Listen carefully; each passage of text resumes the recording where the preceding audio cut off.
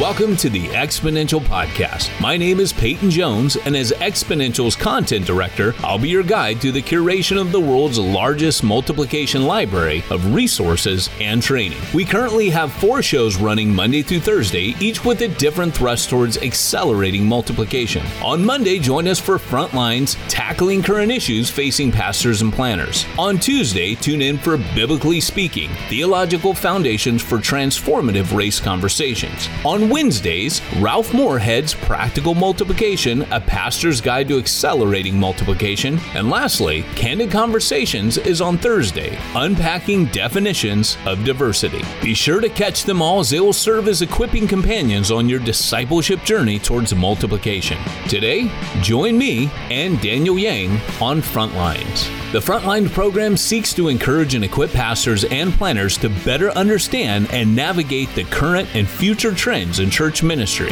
Each episode invites thought leaders and advanced practitioners in ministry to inform and inspire pastors and planners as they continue what they do on the field.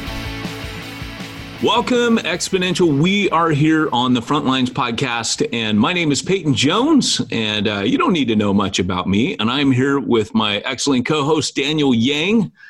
Yo. Hey, man. Good seeing you again. I am glad to see that you have still kept your shed or the space that you're in mint condition. It looks untouched. It has been untouched. The project grinds slowly but surely, like the machinations of God. And there you go. Only you would use that term in a podcast. I think I used a term last week. I saw your eyebrow raise like, did he just say that? And yeah, so true to form, we're going to try not to suck today. That was our exhortation to one another before this.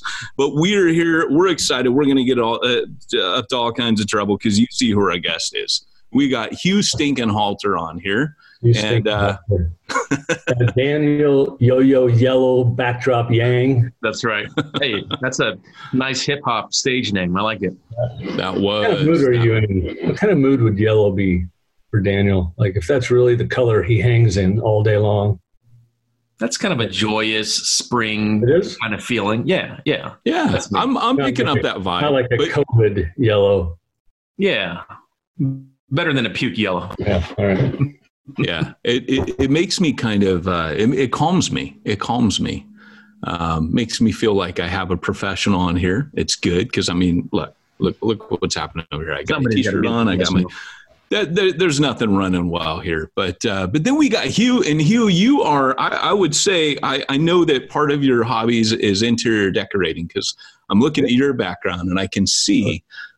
Your painting background. I'm actually at my wife's desk in the office, overlooking the backyard. Usually the pool is full of grandchildren. Today it's quiet. It's nice. Oh, that is a nice space. They always come over during a webinar. They come up to find me, and so I think today we're safe. Yeah, that happens to me too. Everything. The gardener comes. I mean. The dogs go nuts, everything happens. But hey, we're on here today with you, Hugh, because you have, I'm going to have you tell your story, but I mean, you've written a number of books, right? Tangible Kingdom, and what I consider your 2 best books, Happy Hour, fantastic. Your smallest books, and I'm not saying you should write less. I'm just saying the book Happy Hour, if you have not gotten that book, go get that book. It's amazing. It's all about how to basically throw the party in the neighborhood, be the person of peace. It's more like a pamphlet. It's not even a book. It's literally like what you'd find on the floor at a dentist's office. But I do think it's my best theological work ever. So it's fantastic, and also he wrote it at a happy hour. That's why. No, he wrote it while at the dentist. Yeah, and, threw it on the ground. Anyway. Hey, and the other one is Bivo, which really was, I think that book raised, it's not that people weren't Bivo. I mean, I was Bivo, but I hadn't really thought of that as a we called it tent making in ministerial circles. But that book right there, that book was powerful. And you came up with some key principles I think we'll unpack a little bit today. But you've also been doing something pretty radical in Alton. You probably told this story a million times, but for those that don't kind of know your journey, just unpack with us a little bit how you got from Hugh Halter, painter extraordinaire, to Hugh Halter, Alton, Illinois. Well, the painter thing started in college, Peyton. That was like I was trying to figure out how to pay for college. I was at a private, institution on a partial athletic scholarship and just couldn't pay the bills. So I went down and asked a guy to teach me how to paint a house professionally. And so that kind of became the trade. It was the trade I fell back on while going through seminary.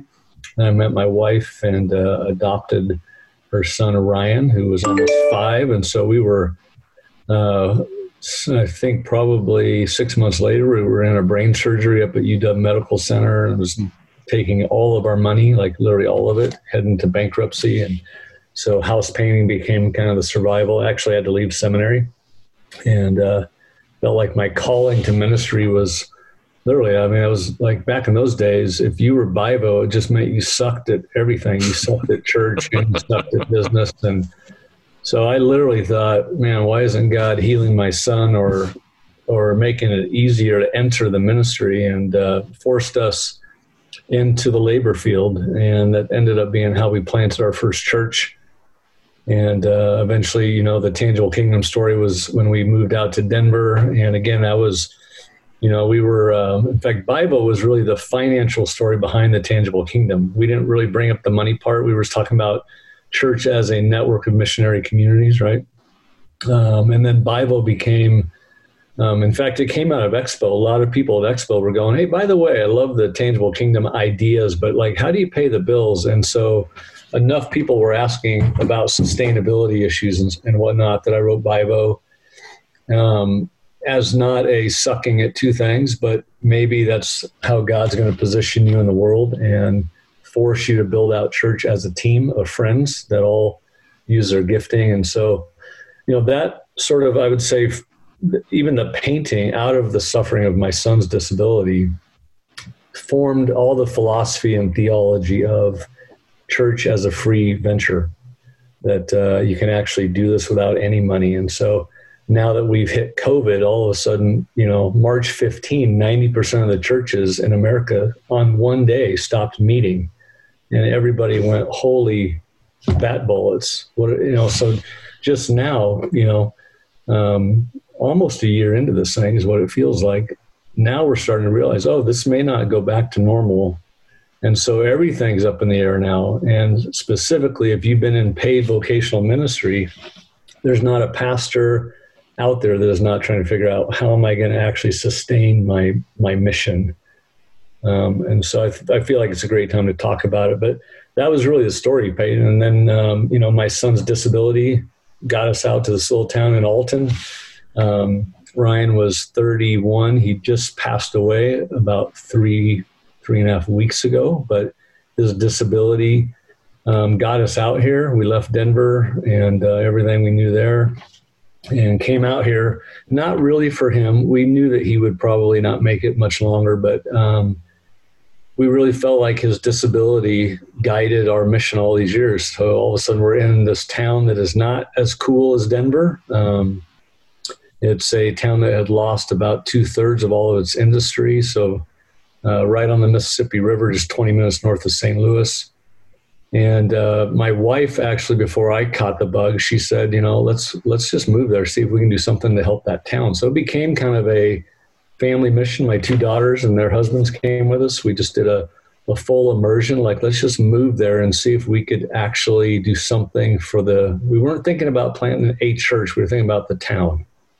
And so we just prayed for a while, looked around, tried to buy a few little buildings to start little coffee shops. There was like no coffee for a 30,000 person little town. And so we tried that. That didn't work. And then I just kind of went quiet for a little bit, prayed, and all of a sudden the guy kind of donated an old federal post office to us and just said, I think you're going to know what to do to help our town. And so we got the family in there and we just started to go, okay, let's just really assume that the Lord does send people, and he sends us to actual places where he knows, what the kind of the points of pain are in a city, what would he plant? Like if we didn't just go into places as a church planter, if we really went in there with the Trinity, leading the way, and if they got to pick what we would do, what if they did say, well, why don't we give them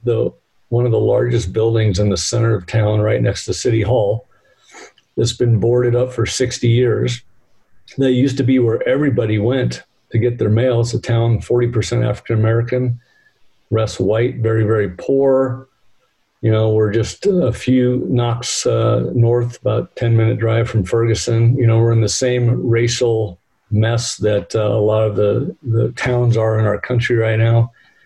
So what if the Holy Spirit really went, hey, why don't you do this? What he's trying to do in towns is to do much more than just plant a teaching service or a worship center, but what if he's trying to prosper his righteous ones so that someday the whole city might rejoice, or at least say, hey, thanks for coming, or we're really glad that you're here, or we would be devastated if you guys left. What if the mayors in the towns that we went into said, please don't go because we'll have to raise the taxes to handle all that your ecosystem is doing for our city. So that's the idea behind what we call marketplace church planting, or so you can tell money is still a part of it, right? It still takes money.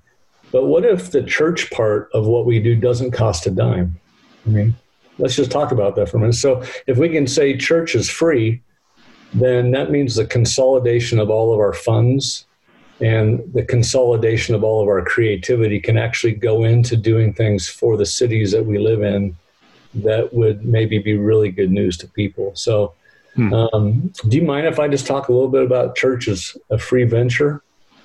And then we'll kind of move to that. So any thoughts? Hoping you would. Yeah, that's great. Hey, before you jump into that, Hugh, I don't want to gloss over it quickly. I just want to be sensitive to the fact that you did lose your son 3 weeks ago, and God did use that as a way. I know you said it wasn't the only reason why you moved out to Alton, but I want to honor your son's life and legacy. And I know it's still kind of raw. I'm not going to ask you to unpack, how your family's doing, but I just want to, we want to give our condolences to you and your family. And I appreciate it, man. I can't imagine. I don't mind talking about it because it's, I'm 53, almost 54, Daniel, and I've changed a lot as I've gotten older. People actually say I'm nicer now. But the other thing is just you start to realize that, especially as a planter, now I tell young planters, you don't have to work as hard as you think you needed to.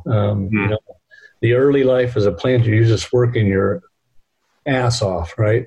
And you're trying to throw as much mud against the wall as you can, see what sticks. As you get older, you start to really trust, or it's easier to just bank on the fact that God knows what he's doing, that you let him bring stuff to you, you let him reveal stuff, and you just kind of respond. But Ryan's life in our life is what changed me. I would have been a completely different type of a leader, different type of a person.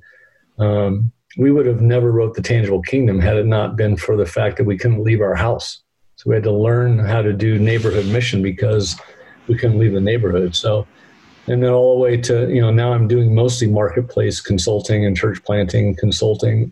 That's all because of Ryan's issue of suffering. So for those planters or pastors out there that are lamenting the straitjackets that you have around you, it could be a child's disability, it could be financial restraints, whatever you feel like is constraining you, someday you might realize it's how God actually revealed his way to you. So, try not to complain as much as I did on the early days. But, would I choose to live in Alton? No, I'd rather be in Kona, Denver. But the Lord sends us to places, right? Like there's specific people and there's specific things that we do. Not like this town needed us. In fact, the longer I'm here, the more I realize how many amazing people have been here way before. But there's certain things that, God gifts us to do. I'm more of a catalyst. And we were probably helpful early on, in a catalytic mode. But this town has amazing activists, and there's people that love the poor. There's people that love the racial tension. And But yeah, as for such a time as this, so wherever your listeners are, there are reasons why we live in the cities that we live in and the towns that we're called to. I do think the gospel angles us to the poor. I think, it's not like he's going to abandon the suburbs. In fact, suburbs are sometimes where the poor people have to go now because they can't afford the city. But no matter what God's doing, he is always going to angle towards where the difficulty is. And so I think in the planting world, the more you try to avoid not the suburbs, but the suburban mentality, I think the faster you're going to find fruit in the basket. If you go looking for towns, in fact, I hope someday to reveal the 1,000 or our best 1,000 suckiest towns.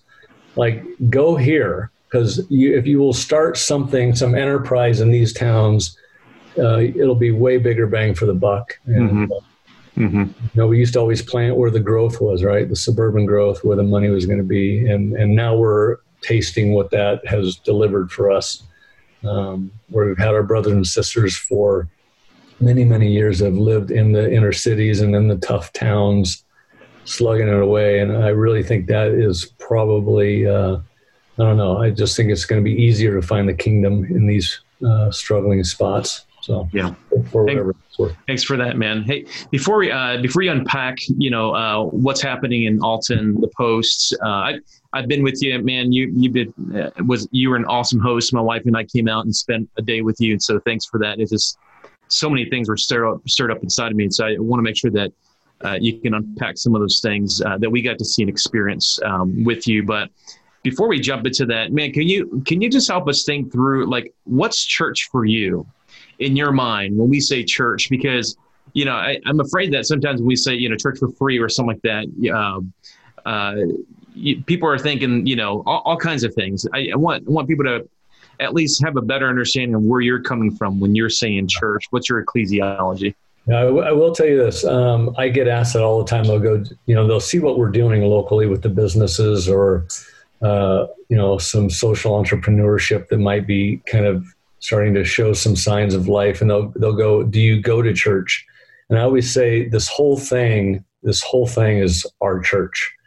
And I define church as, at least for me, more of like what we call a kingdom ecosystem, is that we plant good works and we plant people, we plant neighborhood communities. And then God does build his church. I actually do believe that the localized expression that we see on Sunday, that a good chunk of that is part of God's church, but some of it isn't, right?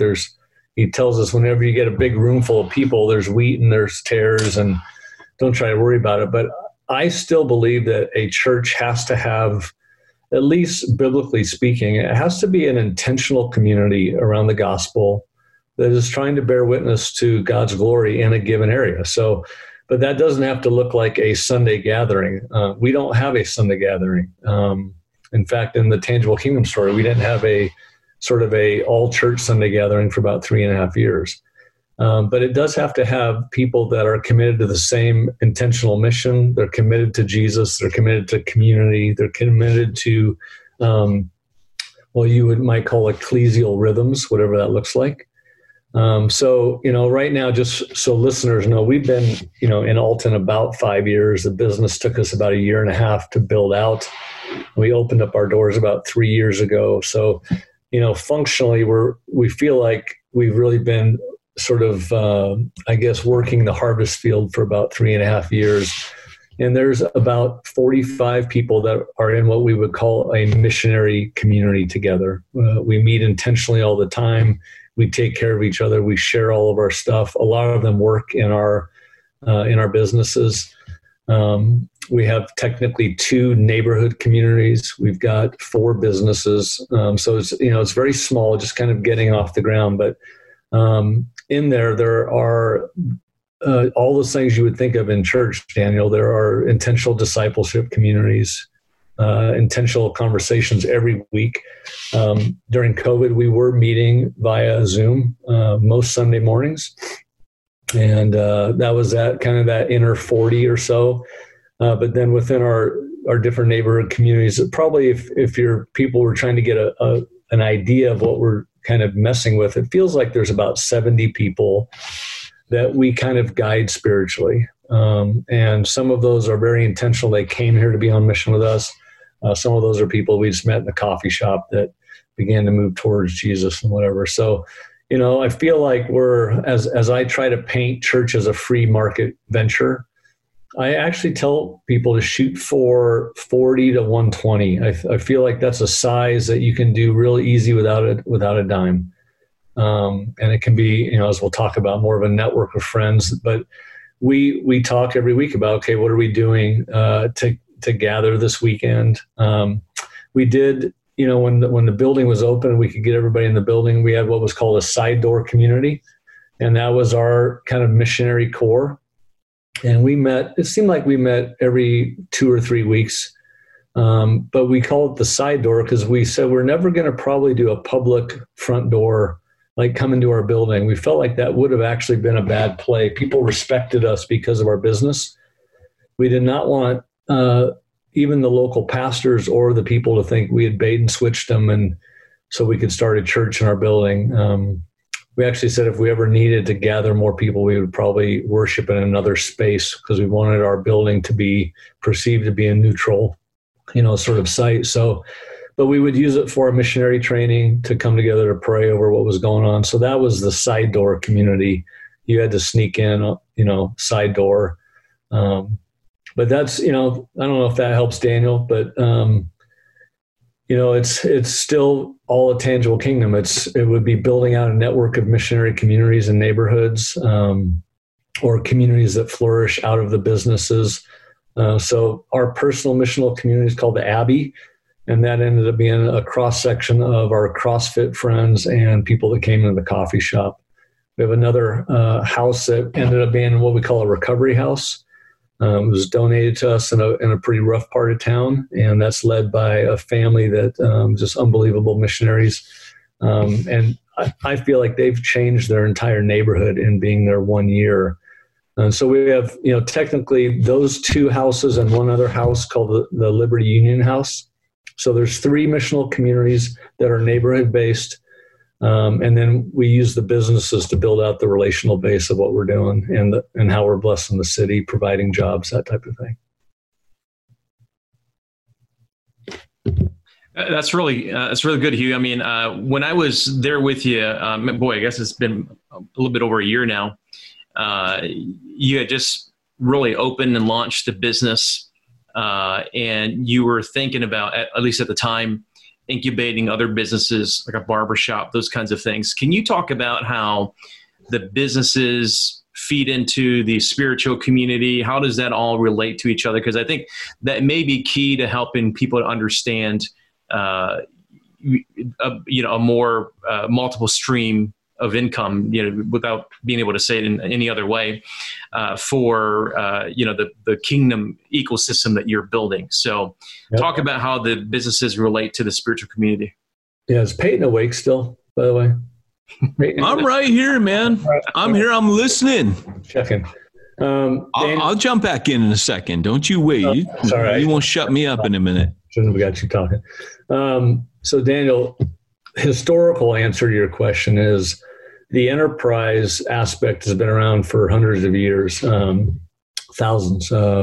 Sometimes when people ask what we're doing, I say we're like a neo-Trappist work. Remember St. Benedict, 6th century, every monastic order was begging for money. He was begging for, on the street corner or whatever, give us money, asking the people for money, except for the Benedictines, the Trappists. And their motto was ora et labora. So the prayer was the work was the prayer. They were really, St. Benedict might have been the first one to say there's no distinction between the sacred and secular. And so the Trappists, I think Rodney Stark said it was some of these monastic communities of the 8th, 9th, 10th, 11th centuries that literally funded the gospel expansion. They owned a third of England during the time of the Reformation. And so they were cloistered communities, so they had very intentional life together. but they would not leave town. They would go to the main street and go, okay, what's this town need? And so that's why we got the Trappist beer joints, out in the suburbs right now. Is the Trappists would generally go to places where maybe the water wasn't safe, so they would brew beer. Then they take the spent mash and they make bread for everybody, and then pretty soon everybody's hanging out at their spots. So they become, the hospitality centers, the early hotels, and that was their evangelistic strategy.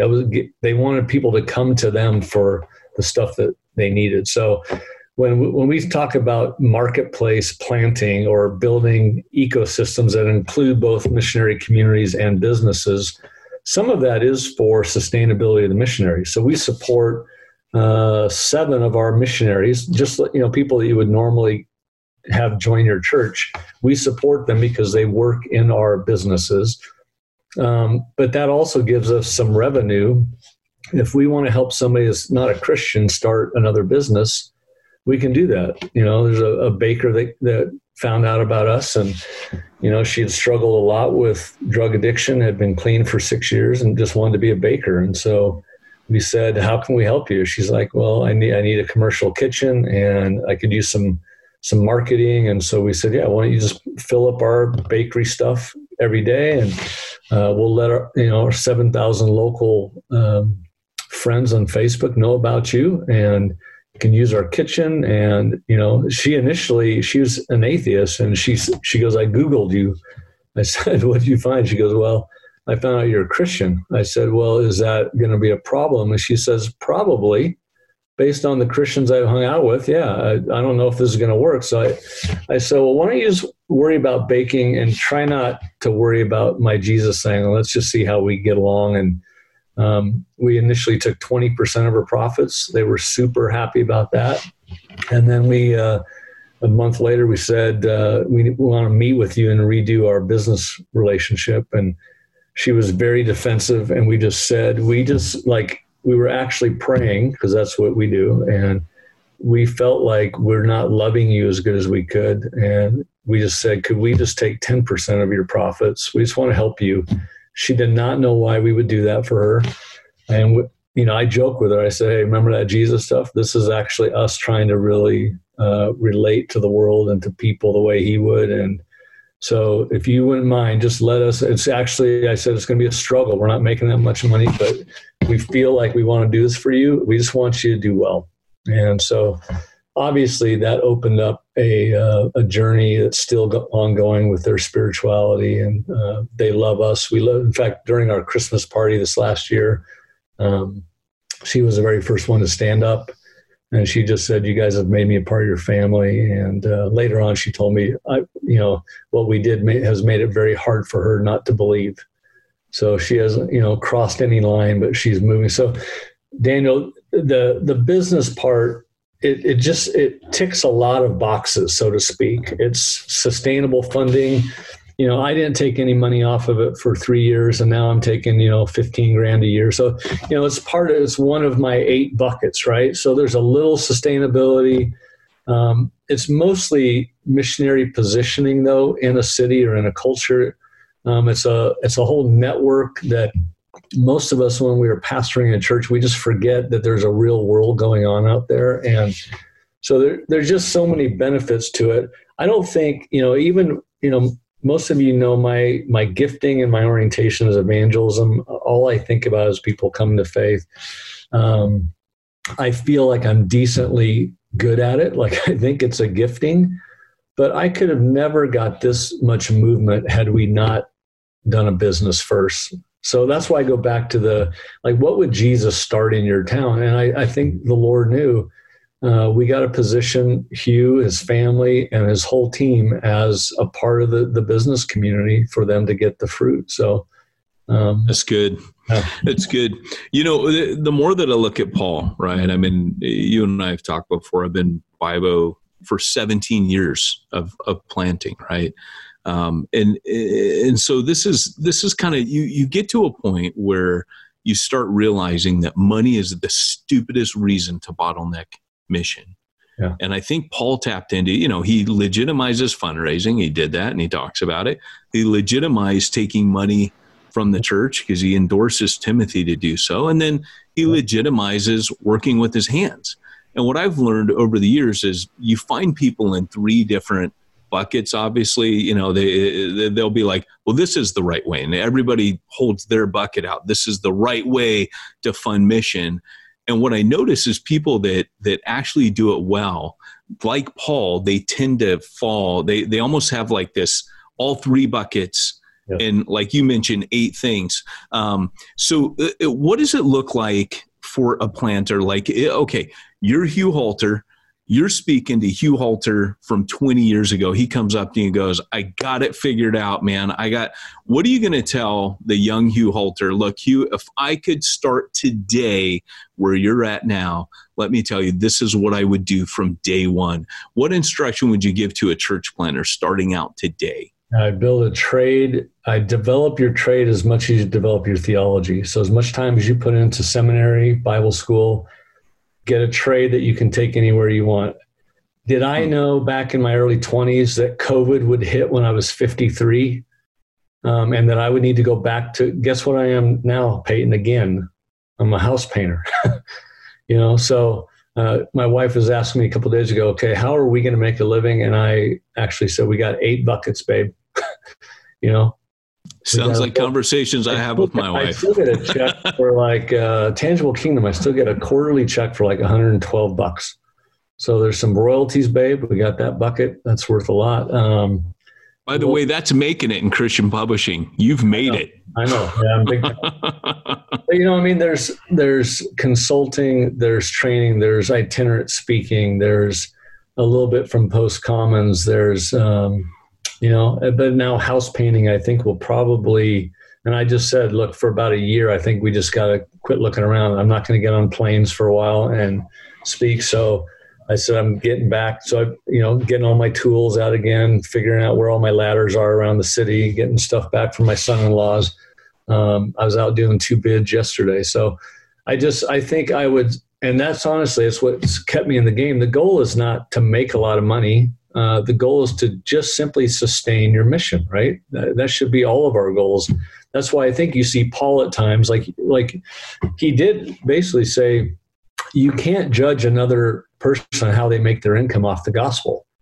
And if you make a full salary from a church, there's nothing unbiblical about that. But there's also nothing unbiblical about some guy making $500,000 a year, running a real estate company, and being a part of leading a church community. It just doesn't matter anymore how you get it done, but you got to get it done. And I think opening up, the door from, where it used to be, you're either on pastoral staff or you're not. There was no in between. No, there's about 100 different in betweens now between that. You might have 2 buckets, you might have 5, you might have 1. But I think it's going to be a very rare person that 20, 30 years from now is making a full income from working at one church. And I think we have to remember, prior to about 100 years ago, nobody had that as a paradigm. The gospel got to us primarily through completely unpaid or barely paid or almost stipend leaders, right? They were all working the fields with their sons, and then they were helping take the leadership of a local congregation, usually very, very small, right? So that's why when you have scriptures that say, give those cats double honors, because they were doing double duty. They're working a job like everybody else, and they're adding to that the stress of leading 40, 70 people in most cases historically. So can we get back to that? Absolutely. If COVID got 40 times worse and the economy goes in the complete tanker, would the Lord still know how to build his church? No brainer. Would he expect us still to lead? No brainer. Would he still give us his gifts that he's given? Yep, gifts are still there. Power of the Holy Spirit that raised Jesus from the dead still is operational. And so the engine is still under the hood. And all of that stuff is free. Ephesians 4, leadership gifting, that God's given the body, apostle, prophet, evangelist, shepherd, and teacher, to equip the saints to do the work. So right there, you have the free market church right there. I've given you guys Matthew 16, I've given you the keys to the kingdom. So when he gives us the keys to the kingdom, he gives us the Holy Spirit. He gives us our gifting. He gives us the call to make a disciple. We know it doesn't cost any money to make a disciple. And then he gives us very simple missionary structures, what we might call a missionary community, a house church, a small congregation. Those taking care of 40, 70 friends, it just doesn't cost money. You don't have to pay me to preach. You don't have to pay me to grab a guitar and play some music. So I would like to submit to the world that the Bible is written to an unpaid movement. And we have to be okay again and actually start strategizing how to free this church up. It just doesn't cost what we think. And if it doesn't cost, then maybe we can when we got the building was free, right? So somebody gave me the building. We had to raise and put into this building $650,000. So it still takes money, right? But the money, in fact, I had one church that gave us quite a bit of money, and they're a mega church, and they said, so you're telling the world that it doesn't cost any money for church, but we gave you a bunch of money. What's your answer? I said, yeah, it's like we really appreciate your gift to us, but we didn't need a penny of that to go reach somebody.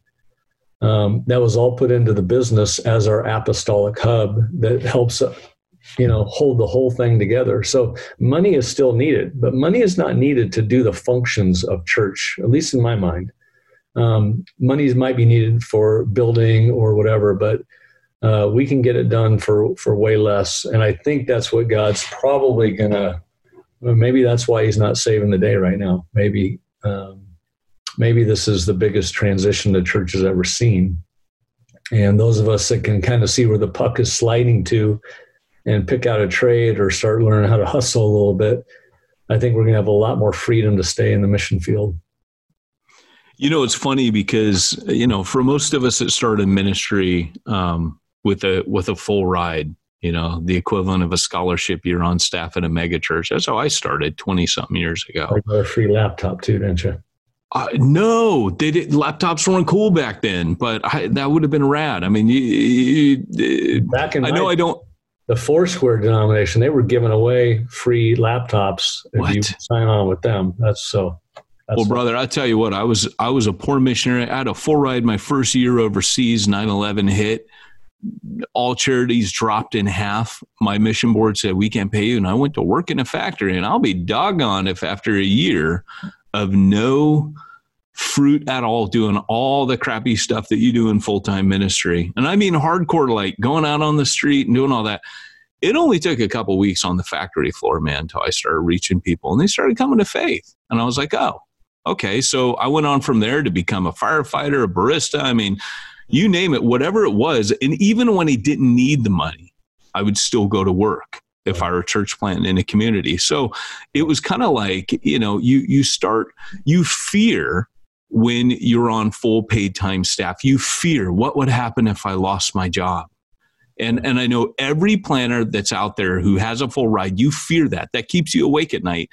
And yet, here's Hugh. And Hugh's one of many, who, when you don't have the money, you're paying your bills, you got skills to pay the bills, you realize that it's invigorating and that fear doesn't haunt you anymore. You actually realize that's the best thing that ever happened to me, was when I had to go work in the community, because I saw the most fruit. My mentor used to say it this way. He would say, you reach more people, he'd say to the congregation, you reach more people by Monday lunch than I will as a full-time pastor all week, maybe all month. So I've always said, if you really take the full-time gig at a existing church, my respect is high for you, but you are taking one for the team. You don't have the abilities that a lot of people do out in the culture. So I just think, we always say, wherever you take money, it has strings attached to it. If you're working Starbucks, there's strings attached to that, right? If you're taking money from the church or a congregational setting, there's unique strings to that. There's expectations. If you take it from, like what I do, from 8 different buckets, there's also a struggle with that, right? So you are a veritable marionette. You have 8 strings attached to you then. It is, yeah. I like them though, but see, that's why there has to be something about your calling and design. I think you have to grow some muscles for it. I do enjoy the hustle of it. You brought something up though, Peyton, I think is good to mention. I think too, this is going to be a lot more people's norm 20 years from now. Not just because the church is going to struggle as a business model, getting people to a building and then teaching them how to tithe. That is going to be a harder and harder paradigm. But there's also a switch going on in the discipleship of people, where I find that people are, I guess Kinnaman wrote about the donors, right? The people that have put in their time and have put in their money in the plate for all these years, and they don't see much return on the come to us Sunday service type of church. I think this is an opportunity. I'm finding people all the time that they just love the Lord. They love the kingdom. They believe in it, but they are done putting money in the plate because they want to actually help somebody. And this is a benefit, is if you will find those people that want to make what we call kingdom investments and start sustainable businesses that can then support and turn into church. I think that is going to be a wave of the future. So don't give up on fundraising, but to just call people to fund the plate to keep the pastor and the lights on, I think that's not a big enough story for people anymore. If we go into places that have 2/3 of the downtown buildings boarded up and you say, let's put our money into this, let's revive this and start creating some momentum for this town, I think you'll find a lot of money. I never found it this easy to raise money. I could not have done that if I said I'm going to plant a church, because we're planting, again, an ecosystem. It just, I don't know, it gives people a lot of creativity with their kingdom giving. Hey, Hugh, that's all really, really good stuff. A funny thing, somebody dropped in the chat there, they were actually a Foursquare pastor that got a laptop. So you weren't just making that up. Nope, real. We got some questions coming up here. And hey, feel free. We got another about 20 minutes or so with Hugh. So feel free to drop your questions there in the chat, and we'll get to as many of them as possible. Hugh, somebody asked, what have you read or what have you done to address NIMBYism? The idea of not in my backyard. And maybe you experienced it from other churches, maybe you experienced it from other businesses, but what did you do? What did you experience? Oh, man. I had a pastor walk into the Post one day and just go, hey, do you have a moment? I'd love to just have a few minutes with you. So we sat down and he said, from the minute you moved into this town, I've hated you. He goes, I've read your books. I've followed you. I was afraid when you came in because I thought you were just going to start a church and gut all of our churches. But he was mostly upset because he asked for the building that we were in years prior to do the same exact thing. And the gentleman that gave me the building didn't give him the building. So he was just very humble and said, yeah, I've envied the fact that you got the space. I've been jealous that you made it work. And so he just, we've become very close friends. He actually works in our building all the time now. Just a very, very dear friend. So, I do think it helped that I didn't come to start a competing church service for sure. But we also, you find even within the business zone, especially in a struggling town, you have to be very careful. I think I made some mistakes early on, not intentionally, but I think just success breeds enemies at some level.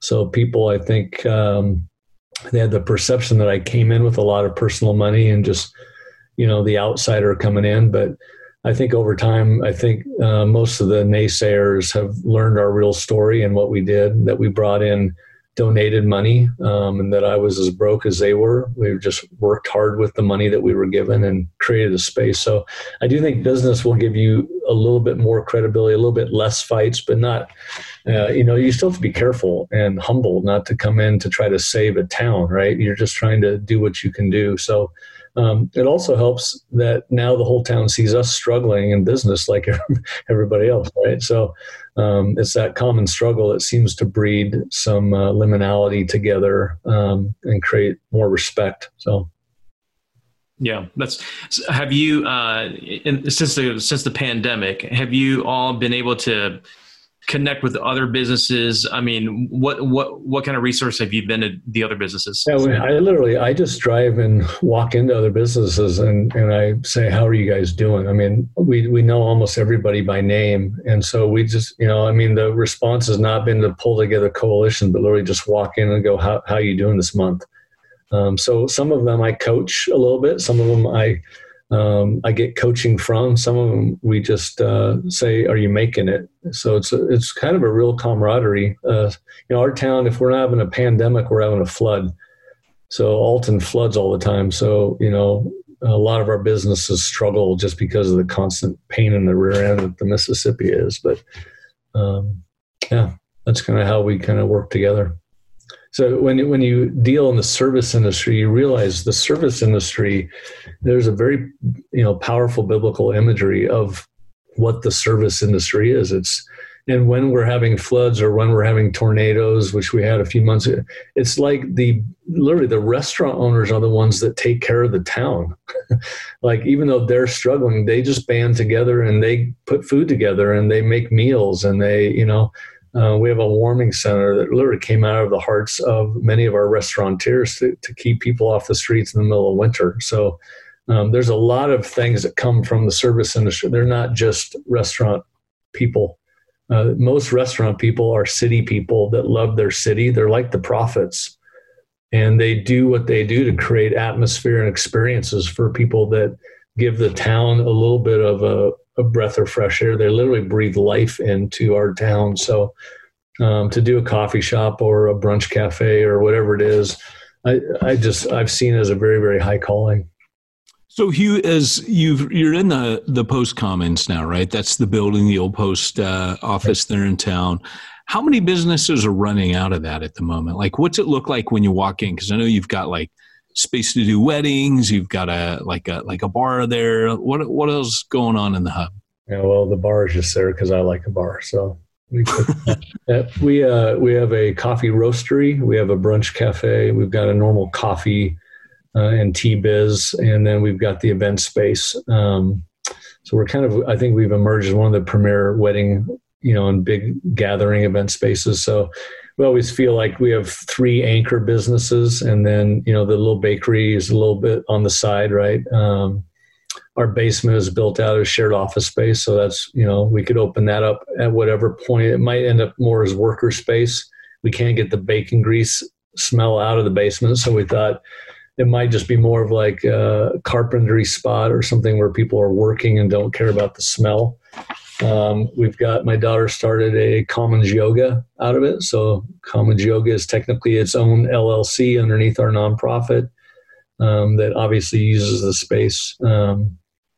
So, that just gives you a little bit of an idea. If you want to delve deeper into Kingdom Ecosystem, if some of you might want to look up Common Thread Birmingham, that's a network that's got, I think Taylor and Lindsay McCall helped apostolically lead that. It's about 21 businesses, including a very well-respected coffee program called Seeds Coffee. But they literally ask people to move into neighborhoods and figure out what would be the best news in that neighborhood. And so they've started libraries and schools and CrossFit gyms for, inner city kids, to marketing, companies, to coffee. So if you want to look at a network, an ecosystem that's not as much around business, but many of you know Brian Sanders' Underground Network, a lot of shifting in that network right now. But, they had, I think when I was looking at them last, they had a couple hundred micro churches, what they call them, intentional mission. Some of those are businesses as well. So, we're just 3 years in, but, we're probably going to move more into residential redevelopment because we're seeing the power of having a home in a neighborhood that actually helps bring that neighborhood around. So it's not always business per se, but it could be any venture, right? That's why our nonprofit purpose statement is to incubate good works. Good work could be a missionary community. It could be a taco shop. Could be just about anything. Could be fix and flip houses. Hugh, do you guys ever run into the issue of this is just capitalism Christianity? This is and you might be okay with that, but I mean the labels that come with maybe mixing a little bit of business and ecclesiology. I know you said earlier that we have a strong precedent with monastic communities and the Benedictines and even the Moravians. But given we're in 21st century North America for most of us, and we're really careful about impropriety with finances and stuff like that. Yeah. Like, how do you keep your books in check? I mean, this may be overly practical, but what does oversight look like when it comes to finances? Yeah, we did, because the building was donated, Daniel, we set up a nonprofit right away. So a lot of people that we're coaching will say, set up a nonprofit in addition to your for-profit business stuff. Because a nonprofit has much more robust accountability structures. There's a board of directors. So I'm technically the president of our nonprofit. So I can't sell the building and go take the money. It's built. So there's a lot of accountability with nonprofit. Obviously business. Yeah, you could just, and I know other people doing what we're doing, and they did not set up a nonprofits for profit. So at the end of the day, probably in any venture we do, including church, right, our motivations can get messed up. But I always go back to the why of what you're doing. Capitalism, making money. The only issue with it is the why. If your why is we're doing it to provide jobs and create enterprise and blessing opportunity to prosper and help a baker start a bakery, then I don't think you're probably going to run into any issues. It's also, when you get into the business realm, you realize it's hard to make money. You're not going to make money at a coffee shop. There really is hardly any margin. You're not going to really make any money in a restaurant. So in most cases, when you start more of a marketplace ecosystem, it's a pretty humbling venture. I suppose there are people out there that make a lot of money, but there's a lot of pastors that make a lot of money, and their why can be as messed up as a local businessman. So I think, because we do what we do in the concept of a community, a church, there's accountability at every level. We're not going to incubate a baker until we've all talked about it and said, yeah, let's do it. So Hugh Halter, although I could probably make a lot of decisions, we talk with everybody about what we're doing. So there's built in, it's almost like when we teach missional community, you can just go to church and nobody knows about the porno addiction or the lousy marriage or how bad you parent your kids. When you do actual true missional community, everybody knows everybody and you can't fake stuff out. So I think in our setting, I just don't see any problem from my wife to our whole team. They would call us on the carpet if we made a selfish move with our money. Yeah, that's good. That's good. And I think one of the things that's coming out, Daniel had already mentioned the Moravians, who Wesley learned a lot from and started the circuit riders. And, there was a huge emphasis on lay ministry, lay preaching, people that, worked their day job and kept their day jobs. But as you mentioned, they ministered, if they were traveling tinkers or if they were brewers or whatever, somehow they were contributing to mission. And when you read the New Testament, you see Paul hooking up with Priscilla and Aquila, who were in Rome, Corinth, Ephesus. So these guys set up this tent-making empire. They had a business strategy that Paul used to basically ride mission into all these different cities. And I don't think a lot of people think, like, how did these 32 people that Paul names as fellow workers, how did they travel to the next city? Right? They weren't fully but then you realize Priscilla and Aquila were at every hub. They're obviously training church planting missionaries. And that just gets me super excited. And when one of the questions that we had come in is about reproducing, because I think that was Paul's drive, right? Was to reproduce himself, reproduce, kind of like you're highly apostolic, Hugh. So you're always wanting to kind of reproduce yourself and move on. You're more of a catalyst. The question comes in, someone's got their gears turning over here. Is it easier to reproduce smaller churches than larger 100 plus expressions? For sure. It's always, anything smaller is easy to reproduce. Doesn't mean there's a certain number, but with a little bit of size comes some stuff, right? Some consolidated resources, some consolidated gifting. So I don't know what the number will be. If COVID stuck around, we're all probably stuck with 40 or less in our backyard. So maybe 40 becomes the new number. It looked like for a while 10 might be the number. Could you reproduce tens faster than hundreds? For sure, because capacity of leadership. You can get a lot more people to do hold together groups of 40 than you can find people that can hold together 5,000. So I think it's built in, but there's still, if I find house church networks that are as limp-wristed and closed in and myopic as I find in large church networks. So small doesn't necessarily mean it's going to have more vigor, so to speak. To me, what makes the whole thing in either size issue would be the mission. What are you called to do? Like, let's do something. If we're just hanging around, if we call church spiritual conversation and singing and sacraments, I just don't. I don't know if that's going to hold. If it's got some mission, we got some. We've all put a little time and money into something together. I think that holds. There's times I don't want to keep doing what I'm doing. I hold because I'm in it with some other friends, and we've put a lot into this thing, so we're just not going to let it go. Well, Hugh, I know we're running low on time here, but I'm going to ask you maybe one last question to just kind of maybe appeal to those who are listening right now and they're serving in a pretty traditional church. And they're faithful and they're really just trying to not just get through the pandemic, but they want to get out of it with a better missional mindset.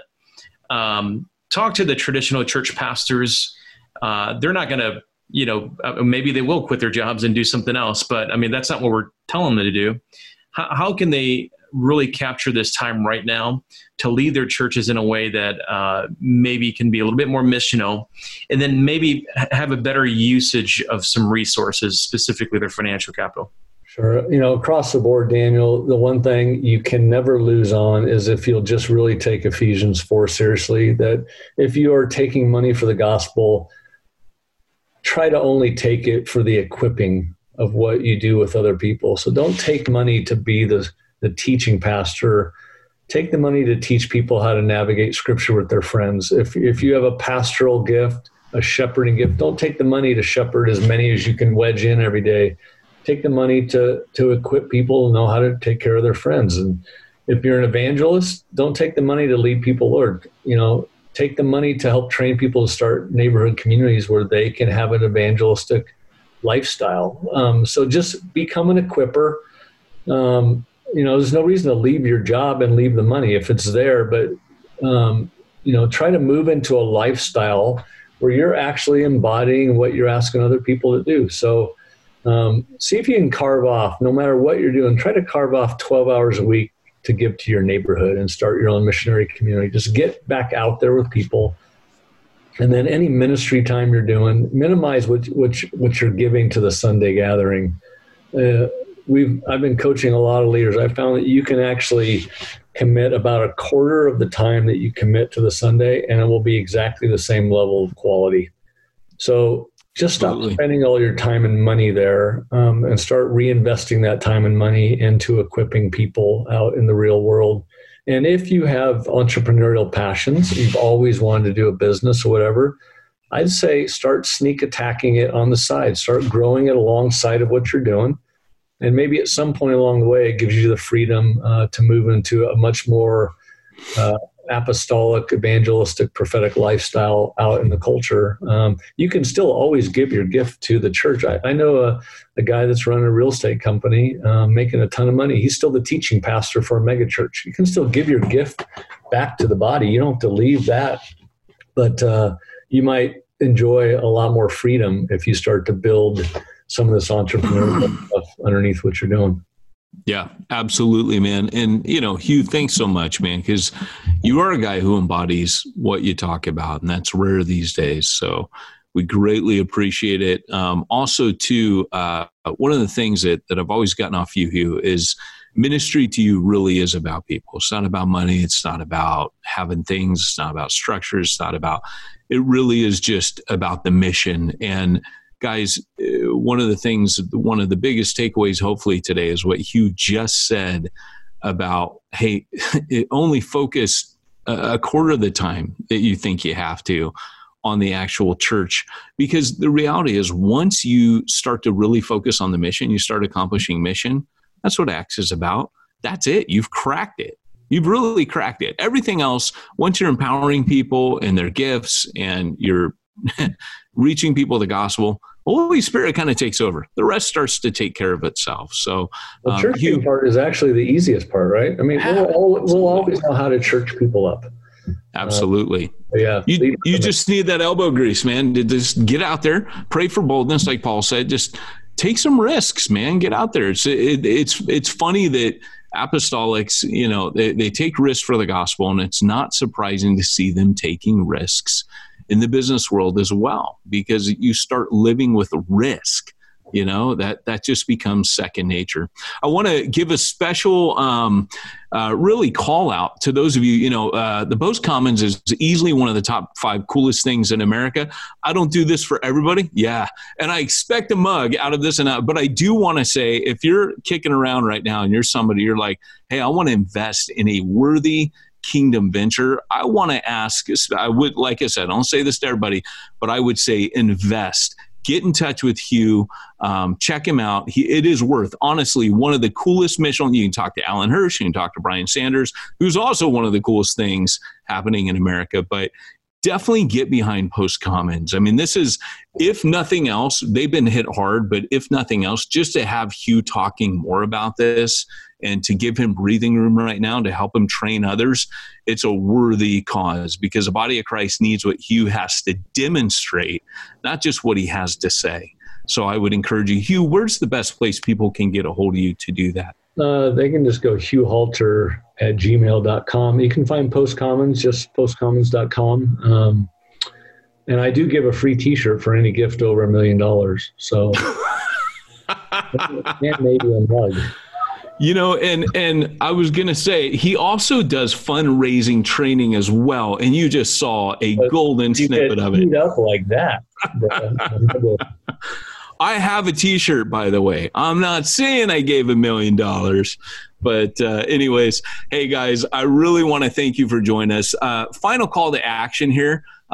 We are heading into our fall lineup, and we've got other shows running. Check in with us every day on the Hub. But more importantly, head on over to multiplication.org, and you'll see the registration is open today to sign up for the fall roundtables, which are going to be focused on multiplication and diversity. So we really want to have you join us for that. So check that out. Hugh, thanks for joining us. Daniel, thank you as usual for leading an awesome, not sucky webinar and podcast today. We appreciate it. And we'll see you guys next time. This fall, Exponential is hosting roundtable events in cities all across America. These half-day gatherings in smaller settings will allow church leaders to prioritize peer-to-peer conversations and receive practical training on how to prepare their church to lead for racial reconciliation. Exponential roundtables will help you continue to pursue church multiplication in these challenging times. Find a roundtable near you this fall by visiting multiplication.org.